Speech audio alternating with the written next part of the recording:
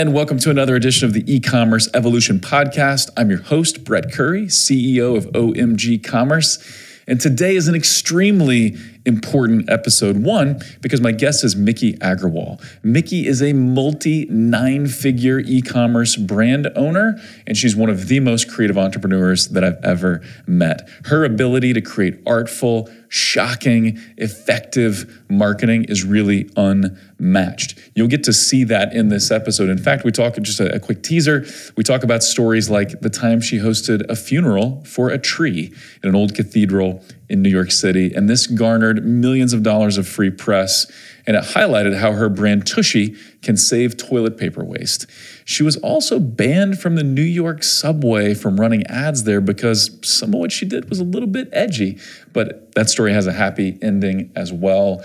And so this episode is just packed full of inspiration and ideas to make you a better marketer, and maybe you can follow in Miki's footsteps and build a nine-figure brand for yourself. Now, this episode is also important because it was originally recorded not for this podcast, but for a podcast mini-series that we just launched called Spicy Curry, hot takes on e-commerce and digital marketing. Now, don't worry, this podcast, E-Commerce Evolution, is not going anywhere, but Spicy Curry is designed to supplement and augment E-Commerce Evolution. So season 1 is a doozy, and it features people like Ezra Firestone and Miki Agrawal and Molly Pittman and Justin Brooke and Nick Shackelford and others, and it is straight fire. So to consume all of that, you do need to go subscribe on iTunes or Spotify or Audible or wherever you like to consume your podcast. I'll release a couple of the episodes here on E-Commerce Evolution, but for all of season 1, you'll have to check out Spicy Curry in all of its glory. So with that, please enjoy my interview with Miki Agrawal.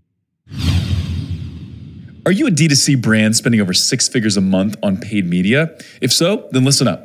My agency, OMG Commerce, and I have worked with some of the top e-commerce brands over the years, including Boom, Native, Groove, Monin, Organifi, and dozens more. And every year we audit hundreds of Google, YouTube, and Amazon ad accounts. And we always find either significant opportunities for growth or wasted ad spend to cut, or both. For example, are you missing YouTube ads? Whatever you're spending on top of funnel Facebook, you should be able to spend 30 to 50% of that or more on YouTube with similar returns.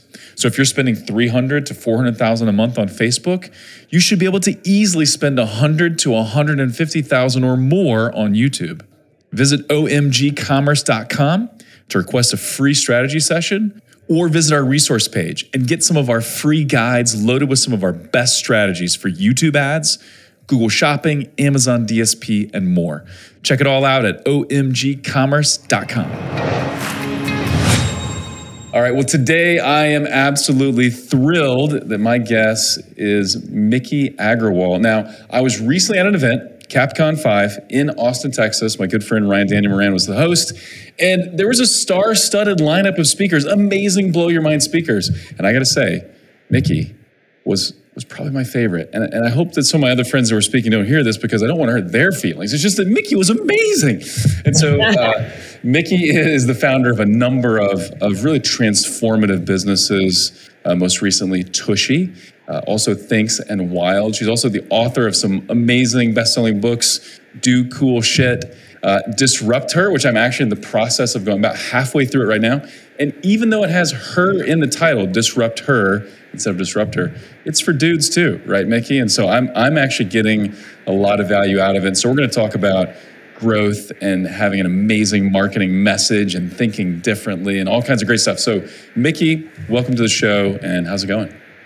Yes, I'm so happy to be here with you. And I just like the thing that I just can't, I'm just so like, I love is that you have 8 children and you're sitting at the table with 10 people every night for dinner. That just blows my mind. Yeah. The level of noise at the dinner table is sometimes crazy. And we do this thing called highs and lows. Everybody goes around and tells their high of the day. You have to have a high of the day. You don't have to have a low of the day if you don't want to, but it is required to have a high. And the noise level is crazy, but it's also super fun. I love that you do that. That's beautiful. That's amazing. So part of what attracted me to you, Miki, and why I was so thrilled to chat with you afterwards is one, you're like a master marketer, and like the way you craft messages and the way you get attention and the way it's mind-blowing, which is awesome. But you're also like, you believe in strong women, right? And I've got 6 daughters, and I want them to like conquer the world. That's probably a weird thing to say, but I want them to just do whatever they feel led and whatever they feel passionate about doing. And so love the energy you bring and the inspiration you're bringing to young women as well. 6 daughters. I mean, it's just, like I think about the food bill just for that dinner, just for those meals. Like it's the food bill is crazy. So I'm happy to talk about that with anyone offline. Yeah. So when you include groceries and eating out, it's a median like household income for it's a lot of money. Yeah. But grateful to be able to do it. I wouldn't have it any other way, but it is completely. I love it. So that's awesome. Well, let's talk about a few things. So if you would, Miki, give people kind of just the quick background on you, because we're going to dig into some of the specific messages, that you use at Tushy and things like that. But give people the background, like how did you become this?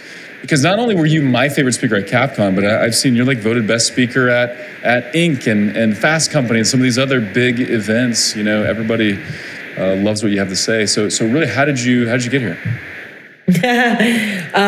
Well, I'm one of 3 children. And the interesting fun fact about the 3 of us is that we were all born within 1 year. So I have an identical twin sister, the 3rd sister who's 11 months older. So we're actually Irish. We're Irish twins. Yeah, Irish twins and identical twins. Irish triplets. Okay. So we're twins plus Irish triplets. We're Irish triplets. Yeah. That's insane. Yeah, and so I think, and then we grew up to a Japanese mother and Indian father. So my mother's from Japan, like speaks with a thick Japanese accent. My dad is from India, speaks with a very thick Indian accent. And they met. I'm doing the audiobook of Disruptive, and you do the Indian accent for your dad, and it's amazing. You do such a good job. Yeah. Yeah, his most, like the thing that I always say is, he says when he meets somebody, he goes, very good vibes or very bad vibes. And immediately he goes, he can sniff people out just by their vibes. By their vibes. Okay. By their vibes. That's awesome.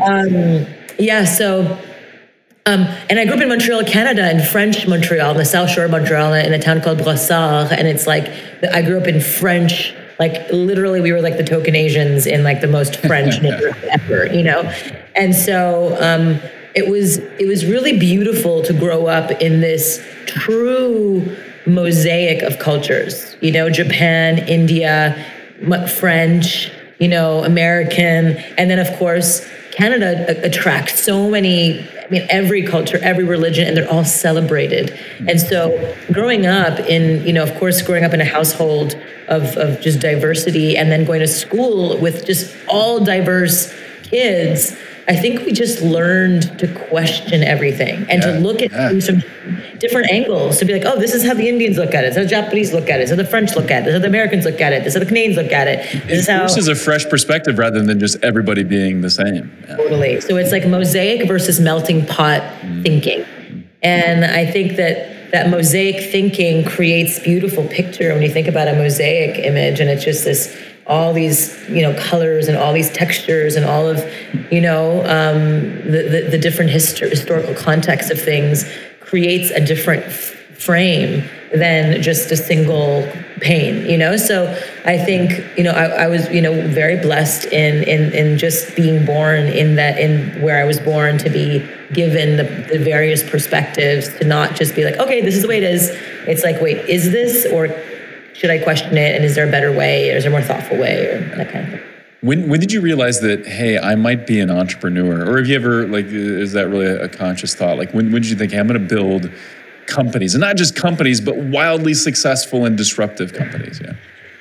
Yeah, I think I'm just genuinely unemployable. I think I'm just like, you're not my Indian father, that kind of vibes, where like anytime someone told me what to do, I would like, blood would rush to my head and I would just get really, frustrated. I would, get triggered or something. But no, I think always beat to my own drum. And I think because of this questioning, because of this philosophy of looking at things from different perspectives, I think I just always had different ideas that I wanted to put out in the world, that entrepreneurship, when it was introduced to me, I'll never forget, I met my very first entrepreneur standing in line in New York City when I was 22 years old at this like Armani party. I was like invited to my very first like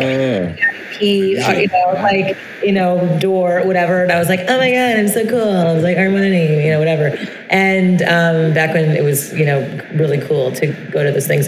And I remember standing in line, and in front of me was this gentleman who I'd met, and his name is Graham, and he's now since become one of my dearest friends. But I met him randomly standing in line in front of me then. I was 22, and he was in his mid 30s when I met him. And I was like, oh, like, what are you up to? And he's like, I'm an entrepreneur. And I was like, what do you mean? And he's like, I have my own business. And this is, by the way, in 2001, when there was like, entrepreneurship wasn't like a school thing. It wasn't, no one was getting invested in. Like, it wasn't a thing. I mean, Facebook wasn't even there until 2006. Now it's super trendy. Everybody wants to say entrepreneur, stamp that on their everyone. Yeah. But back then, nobody. It was doctor, lawyer, investment banker, management consultant, going to work for a company, like becoming a whatever at a company. Like, becoming a person who starts a business was just not even in the lexicon, in the zeitgeist of culture back then. And so I remember saying, and he was like, I'm an entrepreneur. I'm like, what do you mean? He's like, I have my own company. I'm like, well, what do you do? And he's like, well, I started a company called treehugger.com. And I was like, oh, that's cool. And he's like, and I sold it. And then he sold the Discovery Channel, whatever. And I was like, wow. And then he, the next day, invited me to this brunch with a bunch of other entrepreneurs. And that's when it was like my big ding, ding, ding moment. I can start my own company. I'm going to do that. And I think like in life, we just get given these gifts of, chance meetings, and either we kind of get opened by it or we close to it. And I was sort of just blasted open by the possibilities of that. And I think that's what really put me on the course of this new opportunity, this new way of thinking and being, and then carried forward. It's amazing. And so I do want to let's give kind of a brief overview of some of the companies, right? Just to give people some texture and some more context. So your mind was blown, you're thinking, I could do my own thing. And then you've been wildly successful really at essentially everything. But can you give a quick rundown of the companies and what they've done? Yeah. Well, I will first start by saying, one of the biggest stories that changed the course of my life was when I was 22, like after that time, like 9/11 happened. And that was a huge turning point in my life where... You were an investment banker, like working down on Wall Street, right? Or, the World Trade Center was my subway stop every single morning. And I was working at Deutsche Bank in investment banking. I call it douche bank. And we're just asking for that, honestly, right? Deutsche Bank, it's so close to douche. You're going to make the jokes, yeah. You know what I mean? Yeah. So yeah, when I was there, it was sort of 9/11 happened. I was supposed to be there. 2 World Trade Center was my subway stop every single morning. And, I would walk upstairs to get, to 2 World Trade Center, the cafe there, and I would get tea with my girlfriend who worked on the 100th floor. And then I would walk across the street to my office directly across from 2 World Trade Center. And then 9/11 happened, and it was, the first day of my life, the only day in my life that I slept through my alarm clock. That is crazy and amazing. Yeah. And 700 people in my girlfriend's office died on that day. Two people in my office died. It was like one of those, just like, you can't make this shit up. Like, this is not a real movie. Like, that kind of level of unfathomableness. Unfathomable, yeah. Yeah. And so that single experience, again, it's those moments that I kind of really recognize as these turning points in my life. And that was a big turning point in my life where I was like, wow, I could die tomorrow. And when you're 22, you don't think about death. Like, I feel like we start thinking about death like after we have children in a lot of ways. And I'm just like always making sure I'm not going to die, And I'm sure for your 8 children, I don't even know how you're, but death, just not a thing when you're a kid. When you're like 22, you're just sort of like whatever. You're not thinking about it at all. Yeah. Not thinking about it at all. And so, but then because I had this near potential death experience and people around me were died, and I was just sort of like, wow, this is a real thing. And I really felt my mortality in that moment. And it was like, wow, I gotta make every single day count. Got to do something. We're gonna blink and we're gonna be 70, right? And so like, what are you gonna fill your time with now? Yeah, that's right. And so yeah, for me, it was, I wrote down 3 things. The first was to play soccer professionally. The second was to make movies. And the third was to start a business. And that sort of set me on a sort of a total path after 9/11. I played soccer for the New York Magic. I worked in the film industry for a couple of years. And then I started my first business, which was in the restaurant space. And so my first business was born out of a stomach ache. We know that famous saying, necessity is the mother of invention. Yes, so true. Yeah. So the first business was born out of a stomach ache. And I couldn't eat pizza anymore. It was my favorite comfort food, but I just couldn't eat anymore because it made me bloated and gassy and just so gross feeling after I ate it. And it was full of bleached flour, processed cheese, sugar-filled sauces, processed toppings, with all that. And so, so I basically started New York City's very first gluten-free alternative pizza concept. And, we're 17 and a half years later, we're still in business, almost 18 years this year, in November. 18 years. And it's called Wild, correct? It's called Wild, Eat, Drink, Wild. Yeah, on Instagram. Just got @Eat, Drink, Wild on Instagram. We have a couple locations in New York City and one in Guatemala. And kudos to you for surviving the pandemic. Like, I couldn't imagine owning a restaurant during the pandemic in New York City. That had been just absolutely brutal. So it was nuts. Grateful. It was nuts. My partner Waleed is incredible, and he's such an ingenious person. He has lots of ingenuity. Where actually what we did was we opened up on Seamless Web 3 restaurants under out of our restaurant. So like during the pandemic, not only did we have our regular standard fare, but we opened up 2 different restaurants working out of our kitchen. So basically we made like tacos and we did like burgers or whatever so that people could order from us multiple times a week. Oh, so super smart. Super takeaway and not just have our gluten-free pizza stuff every week, but they would have tacos one night and different stuff. And so we just opened 3 different restaurants under the same roof during the pandemic. And then we got the outdoor cafe seating, and that our business all came back. And it was actually incredible because it felt like a bit of Europe being in New York with all the outdoor cafes everywhere and people walking around with the menu. It was very romantic, very beautiful. So the restaurants was the very first business I learned. I think I learned so much of the thesis around people and psychology in my restaurants that then led to building THINX and led to building Tushy, both, to now valued over 9 figures and well over 9. Yeah. And so what I learned at Wild was when I stood outside my restaurant for almost 7 years, handing out little pieces of pizza, just handing them out. So that's how you grew the business was samples, sampling, and getting people to try, because I'm like, and I would also test, like if I said healthy pizza, people wouldn't come. But if I said, farm fresh, healthy, farm to table pizza, people would be like, oh, what does that mean? And nobody wants healthy pizza. That sounds like cardboard, but farm to table pizza, interesting. Yeah. And so you were testing out those messages as people were walking by. Yeah. A/B testing, like literally like email head subject head. And it was such 7 years of, it was like genuinely like a double PhD in human psychology and what led people to come closer, to attract them or to kind of move them back. And it was a really interesting thing, just by literally person by person, like hand-to-hand combat, just really getting to know people. And that experience led to this thesis understanding of that again built THINX and Tushy, which was, having a best-in-class product. Like if someone bit into it, they're like, ugh, and you're just like, or someone wore my underwear at my period. Like right now, I'm wearing my period-proof underwear. It was so amazing because I went to my bathroom. I started my period today. I went to my bathroom. You're like, I have 6 daughters. I don't even worry about it. So it does not bother me in the least. This is a common conversation around my house. And again, it is a podcast first, though. First to be confessed on the podcast, which I embrace this. I welcome. This is awesome. I mean, first of all, every single human being is here because of a woman's period. So you're welcome, to yes. You are uncomfortable. Yeah.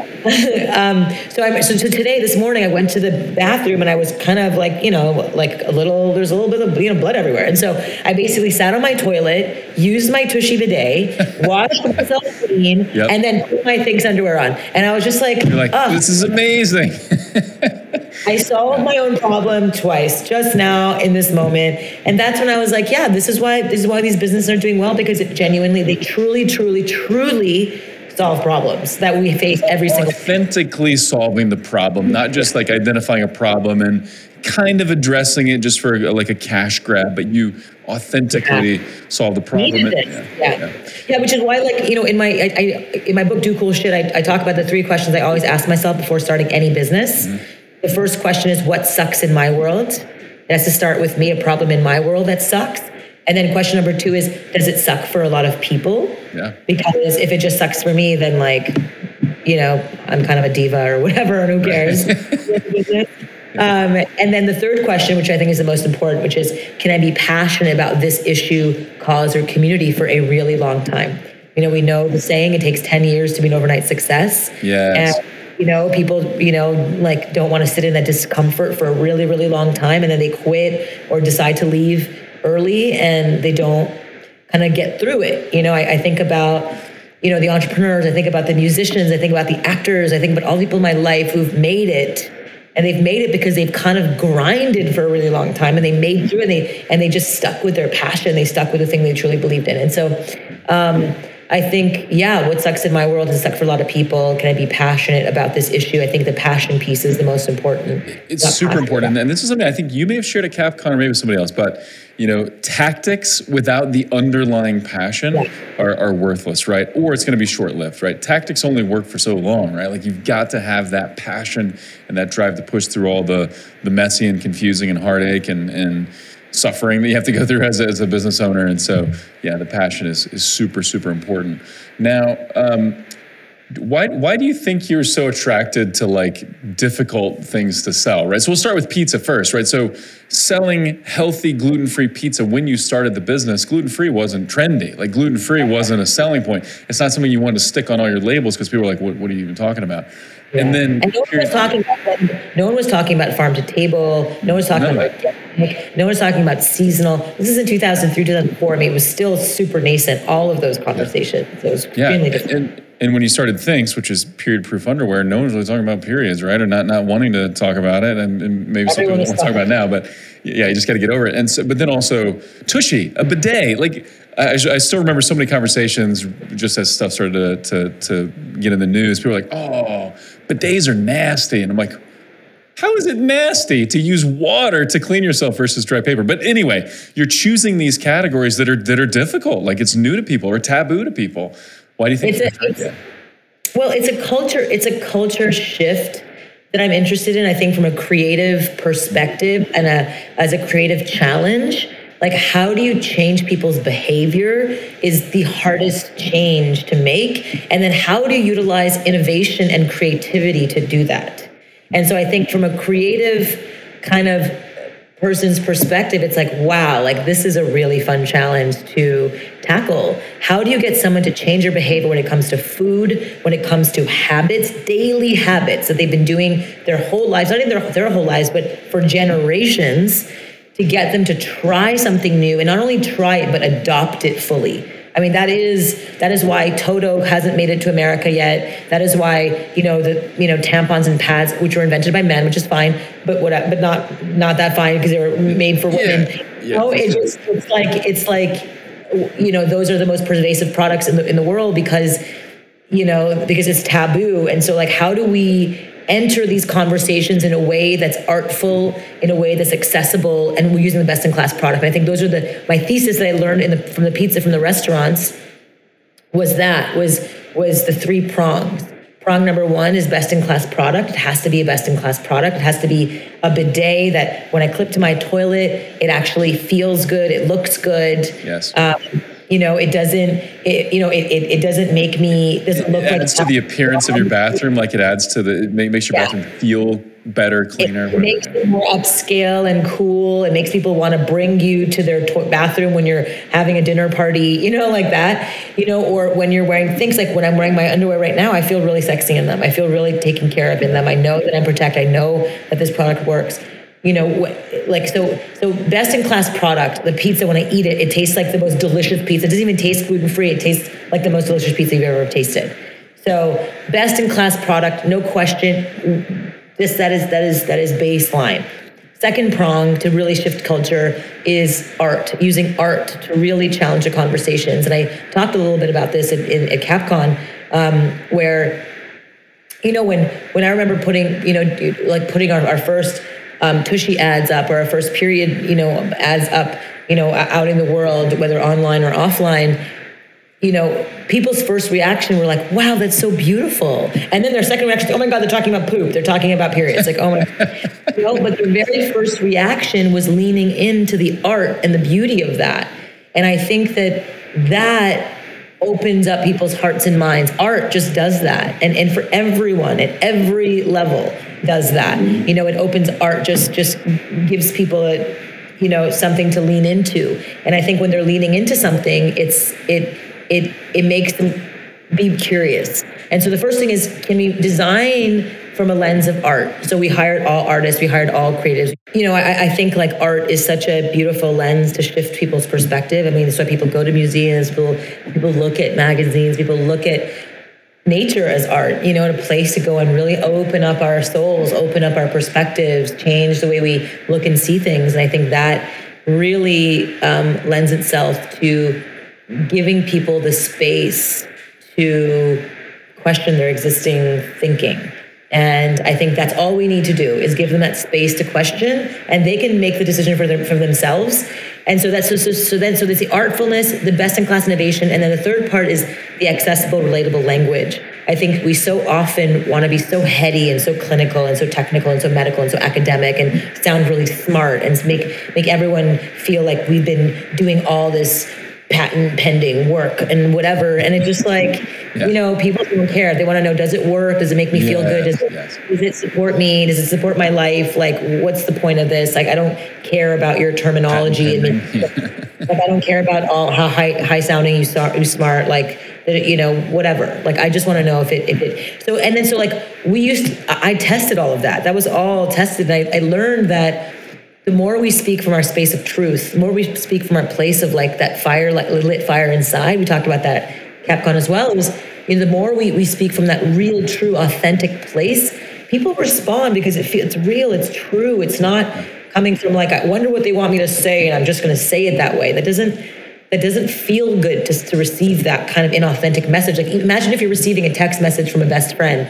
and you can tell when they're being inauthentic or they're authentic. You can tell when your sister or brother is being inauthentic. You can tell when your wife or husband is being inauthentic or authentic. And so it's just that, can we write copy? Can we text? Can we write our messaging in the same way as we're texting our best friend? Yeah. And I think that is such an important way to think about messaging to people, because it's just, we're just being bombarded with advertisements, with so much people shouting at us, and we don't want that. We want authentic truth. We just want that truth, juicy truth. Yeah. And I think that truth is really and that truth coupled with art, coupled with the right beautiful aesthetic, the right innovation that you would want to use, wear on a daily basis, that together creates change, creates culture shift. And I've seen that time and time again across Wild, across THINX, and across Tushy. All three of them share the same philosophy of best-in-class product, artful aesthetic design across every touch point of our brand, and accessible, relatable language across every touch point of the brand. I love it so much. And really, when you combine all of that, plus you go back to the starting point from your first book, Do Cool Shit, it has to be addressing something that sucks for you and sucks for a lot of people, right? So it's got to be that. And so then then when it's addressing a real issue, and then you've got the artful design and best in class, and it works, and you got accessible, relatable language, all that comes together, and it just works. And what's so interesting, what was so powerful for me, and I remember talking to the guy that was sitting next to me at CapCon, and I made a couple comments about this. You know, I've been in the ad world for a long time, right? So there's like the brand building space of advertising, which is interesting. There's direct response, which I followed and studied for a long time, and I've worked like in the infomercial space and stuff. But you have this ability to create stuff that looks beautiful. Like you just want to look at it, right? It's an ad for a bidet, but you want to look at it. But it also kind of makes you say, I'd like to try that. I would like a clean butt too, right? I would like to do, you know, and so because I think sometimes people they go too far into the art and it's abstract and it's like, well, I don't even know what you're trying to say to me. Versus, or I'm you know, talking about patent pending and all aloof and who cares. So how do you strike that balance, and how do you create something that's fridge worthy, as you say, artful and fridge worthy, but also that connects and makes you say, I want to buy that underwear, or I want to buy that bidet. How do you do that? Yeah. Well, so first, just to quickly unpack the word fridge worthy for those who don't know what that term means. Yeah. Fridge worthy simply means the idea that, you know, when you walk into your home and you go to your kitchen and you see your fridge, you know, you go out before you get to grab a beer or whatever from your fridge, you see your fridge. On your fridge are emblems of your life. You see, pictures of your family members, of your 8 children and your 10-person family. So pick up the whole fridge, exactly. Yeah, the whole thing. You know, you have, invitations to weddings. You have little postcards from family members. You have little pictures of nieces and nephews or whatever it is, right? Hi, Stan. My challenge to my team has always been, can you create something so beautiful, so artful, and so personal that it can make the small real estate on your fridge? That it can really make that small personal space on your fridge, that it can take up that space, that you can make something for Tushy or THINX so beautiful, something so cool that it can live in your home in some way. And so we design from that lens. And from that lens of, again, it hits you personally, makes you feel something. It does cause you to shift and think differently. Now it's not just about, well, I'm going to choose blue. Like you're thinking about everything differently. Yeah. Like what is it that's going to make, how does it make me feel? And that's a different lens to creating. For sure. Or not. For sure. Yeah. So then how do you blend fridge worthy then with like some true sales power, right? Or some power to make people say, I want to buy this. So I always say to my team, in the art of it, I still need to know. I mean, it depends. Like you said, there's top of funnel stuff where you want to create intrigue and mystery. And that kind of stuff is if you look at our Tushy Bellagio spot that we just shot, I just shot this ad where I finally figured out where my friend is this genius rigging person, and he rigged 10 toilets with bidets on them, with our Tushy Ace bidets on them, that we can play them like a piano, and with like the Bellagio fountains. Bellagio fountain. And so we basically, I'll share, I'll text it to you right after this. It's crazy. And so basically it plays, so we made this just this wildly weird thing, and we don't show you very much about it, but it just says at the tagline at the end, which makes you mysterious and makes you want to click and see what the hell this is, right? So there's that mystery and intrigue, which hooks you into wanting to know more. It's a curiosity play, yeah. Pure curiosity play, pure top of funnel, just stuffing people in, and then we spend the rest of the time really converting them to the bottom, bringing them down the funnel, educating them on the product, the value propositions, and all of that. So that's the one strategy. The other strategy for top of funnel, I always think about prospecting. I always think about how do you get people to both fall in love with our brand, with our ethos, with our playfulness, with our just joie de vivre, with our love of life. They can feel it in the thing, but they're also understanding, what is the product? How does it work? Why do I need it? So it really answers those questions. And maybe why do I need it? We just shot another commercial with the singing toilets, with the kind of the playing toilets, where it's this very Wes Anderson weird thing where it's like 5 people lay and they stick their heads in the toilets like at once, and they're like laying on these ends, which kind of represents the heated seat. And then, you know, all of a sudden they, you know, like we start spraying, like, you know, like I start kind of smushing ice cream on this guy's face, and then, like, you know, this one woman like takes a chocolate cake and squishes it in her white glove, and then she smacks it on the ass of white pants of this guy. So it kind of represents all taking a shit, basically, the chocolate and the shit. And so and then the sprays go off, and then we get clean, and it's this debaucherous clean thing.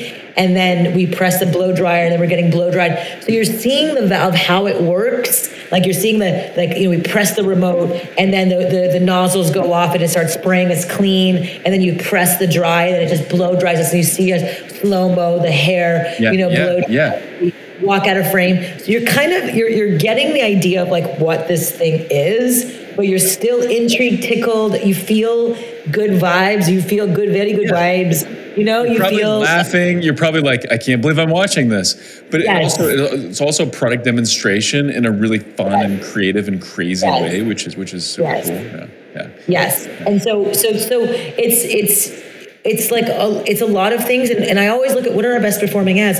Our best performing ads are the edutaining ones that are hilarious, and the ones that educate, tells you why you need it, how it works, and like how to install, how to use it. Yeah, totally. You know, and so, but in a really simple, easy way. And so it is an art and science, and they have to go hand in hand. And creative and marketing always do sometimes have this natural tension, but I think it's a good tension if you have the right leadership, a healthy tension. Yeah, love it. So one thing you talk about a lot, and I remember you showing these examples, that you'll use actual statements from real customers, and you also talk about campfire stories, sharing campfire stories as a team or whatever to kind of stir up creativity.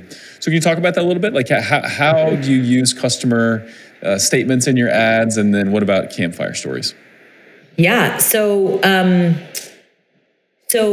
you know, I always think like, you know, our best advocates are our customers, our users, people who love our products. It makes so much sense, and so many times, like, you know, like companies are scared they don't want to bother their customers. But if the customers love it, and you're asking them, hey, like, just fill in the blank. THINX is blank. This is my favorite. Yeah. Just fill in the blank. Tushy is fill in the blank. Tushy is blank. Just fill in the blank. And, you know, within 24 hours, we got 1,000 responses, you know, for THINX specifically. It was, THINX is Mary Poppins in my pants. THINX is strength, freedom, and dignity for all women. You know, Tushy is like, it's like... One of them was the eye candy butt bliss. I wrote it down to get that thing. You know, you can eat off my butt. It's like, Tushy, you can eat off my butthole, you know, and just like, my rusty starfish has never been so clean. Like stuff like that, where it's just like crazy, hilarious, random, but like, especially when you know that it was a real customer that said it, it's like, okay, that's super fun, and I'm now totally entertained by reading this. And we always say like name of customer by, you know, like from a real pooping human. And so like we now use these campaigns all as actual campaigns and taglines, and, you know, for our company, because our customers know us best. And so, and we don't have to oftentimes scratch our heads to like ask ourselves what creativity can we use. We can literally just reach out to our customer base, and they'll give us, and they're delighted in giving it to us. And if they see it in the world, they'll be like, oh my God, that's my line. And they now feel. And then they totally will put that on the fridge, right? They will totally put that and share it with everyone they know. Share it with all their friends, tell everyone they know, and make it just like, you know, it engages people, it attracts them. It's the same thing with PR. I talk about that a lot. Like we do a ton of inbound marketing, inbound PR, and we get a ton. We've gone viral so many different times, and it's because, again, studying the psychology of people. Like, how do you create intrigue? How do you create mystery where they want to complete the storyline? So, you know, often, you know, like people are like, send press releases and like hope that the press will write about them. But it just never works. It piles up on people's desks versus, you know, you send these mysterious boxes where you have to assemble this thing or, unscramble a riddle. So recently we just launched our Tushy Ace product, our electric bidet seat with the most beautiful remote in the world. It's a heated seat, right? Which, by the way, if you've ever experienced a heated toilet seat, it is pretty magical. It really is. Heated seat, warm water, blow dries your butt, best blow dryer in the market. Like, it's not like where you have to still use toilet paper because this is like a nice strong dryer, you know? Yep. And so it's the most beautiful, it looks like an Apple product. It's the most gorgeous remote. Our design, it's the most beautiful product. And so we were launching this, and, you know, our team, we were like, okay, we're going to, you know, create mystery around this product. And so we put together these deck of cards, and these deck of cards that we made actual like Tushy deck of cards with by hand, like, you know, designed by hand by my designers. And we said, okay, and we had this instruction sheet for the press, and we said, pull out all the royal flushes. Nice, royal flushes. And so they'd pull out the royal flushes, and they had to unscramble the royal flushes based on the riddles that they were given. So like, okay, like for the diamond royal flushes, this is the riddle, and you had to unscramble it based on the different words, the letters that appeared on the 10 Jack Queen King Ace. There was like a letter hidden that then unscrambled based on the riddle. And so then it made the press have to work hard to actually, you know, unscramble and send the responses. And then once they get the Tushy Ace product and install it, they're going to feel like they've accomplished something. Like they actually, you know, they feel so much better. And they're so engaged, and you've delighted them. You've just made their day in so many ways. Instead of just like sending them a product, review it. You know, it's like you're almost like dance monkey dance versus like, let me bring you into this fun, mysterious story with us, and we're going to be surprised and delighted together, and we're giving you this, we're going this extra mile for you to make you just regale in the delight. You know, and I think that is what people want in life. They want to be just surprised and delighted. They want to be regaled and like, and giggle. They want their heart to flutter and beat. They want magic. They want mystery. They want excitement. They want to be kind of caught up in something, right? Not just who doesn't want to be caught up in this like moment, you know? And it feels so good, and it just enlivens our being. And so how did that work out? What was the press's reaction to that? Well, I mean, this one, we just sent them out actually last week. So we're still underway. But guess what? The fact that we had almost, I think it was like 20 press asked for these cards. Because first we were like, we're going to send you a mysterious package. Are you willing to take it? We need your home address because we're COVID times. Yep. And so we had like nearly almost 20 press gave us their home addresses to send them the mystery packages. And so that already means that they're hooked. You know, and we did this before for things where we had people go and smash bricks, and they had to like open the bricks and look for these invitations, and 80 people showed up to our event after they smashed the things. 80 press RSVP'd. We had another event where we poked a hole in eggs and put these mystery scrolls in them. And then all 20 press showed up to our event because they wanted to crack open the egg and look at the scrolls. We said, you can't open them until you come to the event.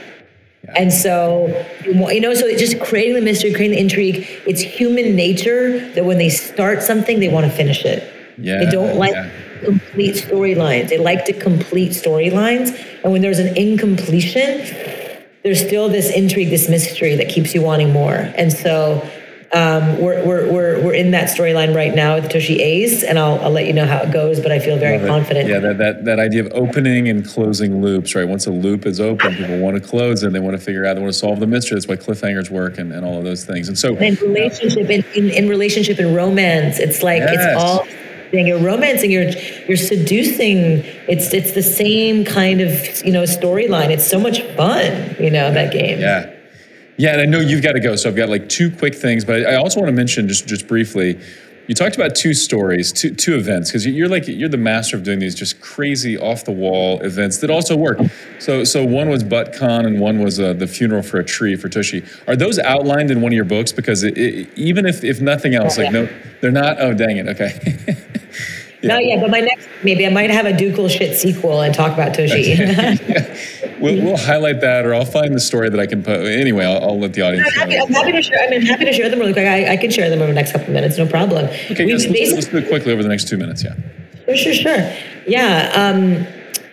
So you know, again, like it's all about creating unorthodox events, unorthodox gatherings that make people go, huh? What are you talking about? What is this?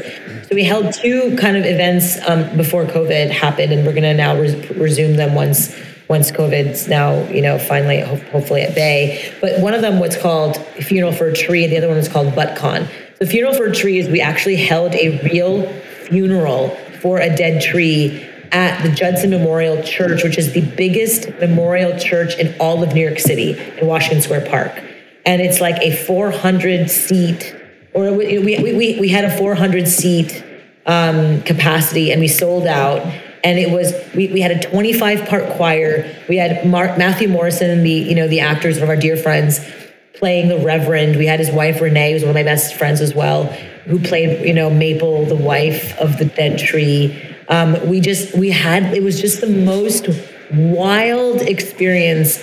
And the people who came, they were like, people reading eulogies, which I got to hear one. It was hilarious, just super funny and well done. It was just it was just like comedy. It was sad. It was beautiful. It was inspiring. It was all of the above. And people left so inspired to save trees, and to be environmentalists, and to do it by buying Tushy, by doing all kinds, but it was so like, it wasn't a It didn't feel like a sales pitch. It didn't feel like hey, here's your coupon for Tushy as you walk out the door. For 1 second, it didn't feel like, it just felt like Tushy opened my eyes to these important things about. We're killing a lot of trees because of toilet paper, and here's, how we. That's right. 50 million trees are cut down every single year because of toilet paper consumption. 30 million cases of urinary tract infections, hemorrhoids, all these health, hygiene issues, not to mention, planetary issues. All of these things could be alleviated by just using a bidet, using Tushy, under $100 product, And so but that wasn't, we didn't even say any of that stuff at a Funeral for a Tree event.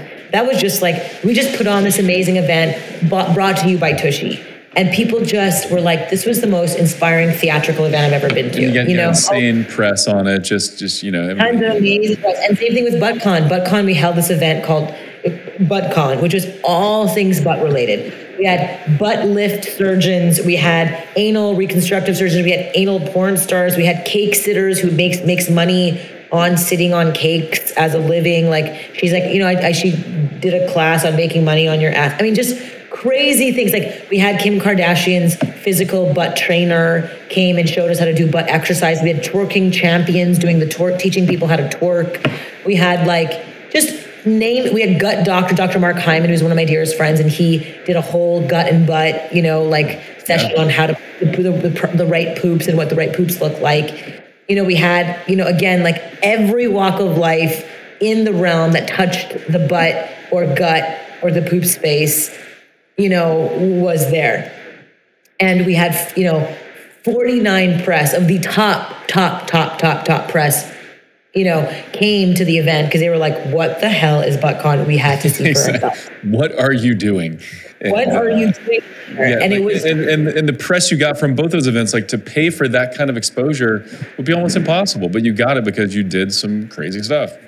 Yeah, it was truly, again, another reminder that just, what you put in, when you put in, people, if you build it, they will come. Yes. If you build it, they will come. And you have to build spectacles. Again, things that surprise and delight, things that make people go, I need to go and see what this is about. Yeah. And, that's the most important thing.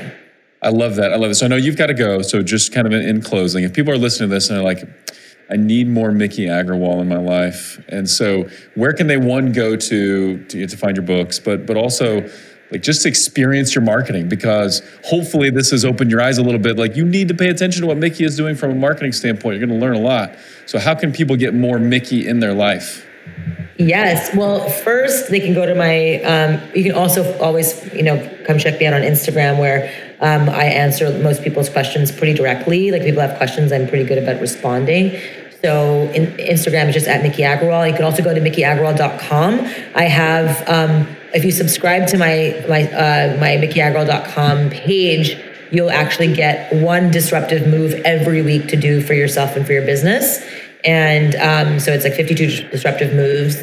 And so that's just on mikiagrawal.com. And of course, go to hellotushy.com. Check it out. Get a Tushy bidet. It's the best gift of all time. Holidays, it's the best gift. It's just the best gift you can do for yourself. I mean, period, end of story. 100%. From a health, hygiene, like confidence, feeling sexy, feeling good perspective. And then And then you can also, if you want to learn about the strategies, definitely do Cool Shit Disruptor, check out my books. But then if you want to actually learn about all of my tactics and all of my strategy of building my companies from 0 to 100 million plus, I built an actual course called 0 to 100 million on Mindvalley. And if you go to I'll link to that in the show notes. If you go to my link in bio on my Instagram, I link to a free masterclass and 1 hour masterclass, which goes into a lot of these campaigns, but then it also links to the quest for the Mindvalley quest called 0 to 100 million. So definitely check it. Gotta check it out. I gotta check that out. I gotta watch that. And I'm going through Disruptor right now. I absolutely love it. I highly recommend it. I like the audio version. I'm an auditory learner, and you narrate the books. I get to listen to more Miki as I'm driving around, and so that's been awesome as well. So, Miki, this has been fantastic. Thank you so much for doing this. I've been inspired and got some new ideas cooking around in my head. I know other people have too. So, really appreciate it. Yay. It's happy to be here. Awesome. Thank you so much. And as always, thank you for tuning in. We'd love to hear from you. What do you think about the show? What do you want to hear more of, less of? Let us know. And until next time, thank you for listening.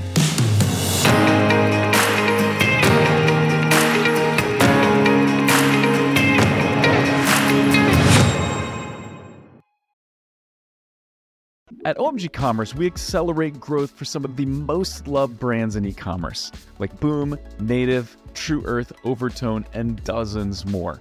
If your Google and YouTube ad performance isn't where it should be, if you're struggling with Performance Max, or if you're not scaling like you'd like on Amazon, then we have 2 ways to help. 1, we have amazing resources that are free for the taking, like our top YouTube ads guide with lots of examples, our PMax checklist, or our Amazon DSP roadmap, plus many more. Or hit us up for a free strategy session. So go on over to omgcommerce.com and click on Let's Talk to request that free strategy session, or click on Resources and Guides and pick the guide that's right for you. And now back to the show.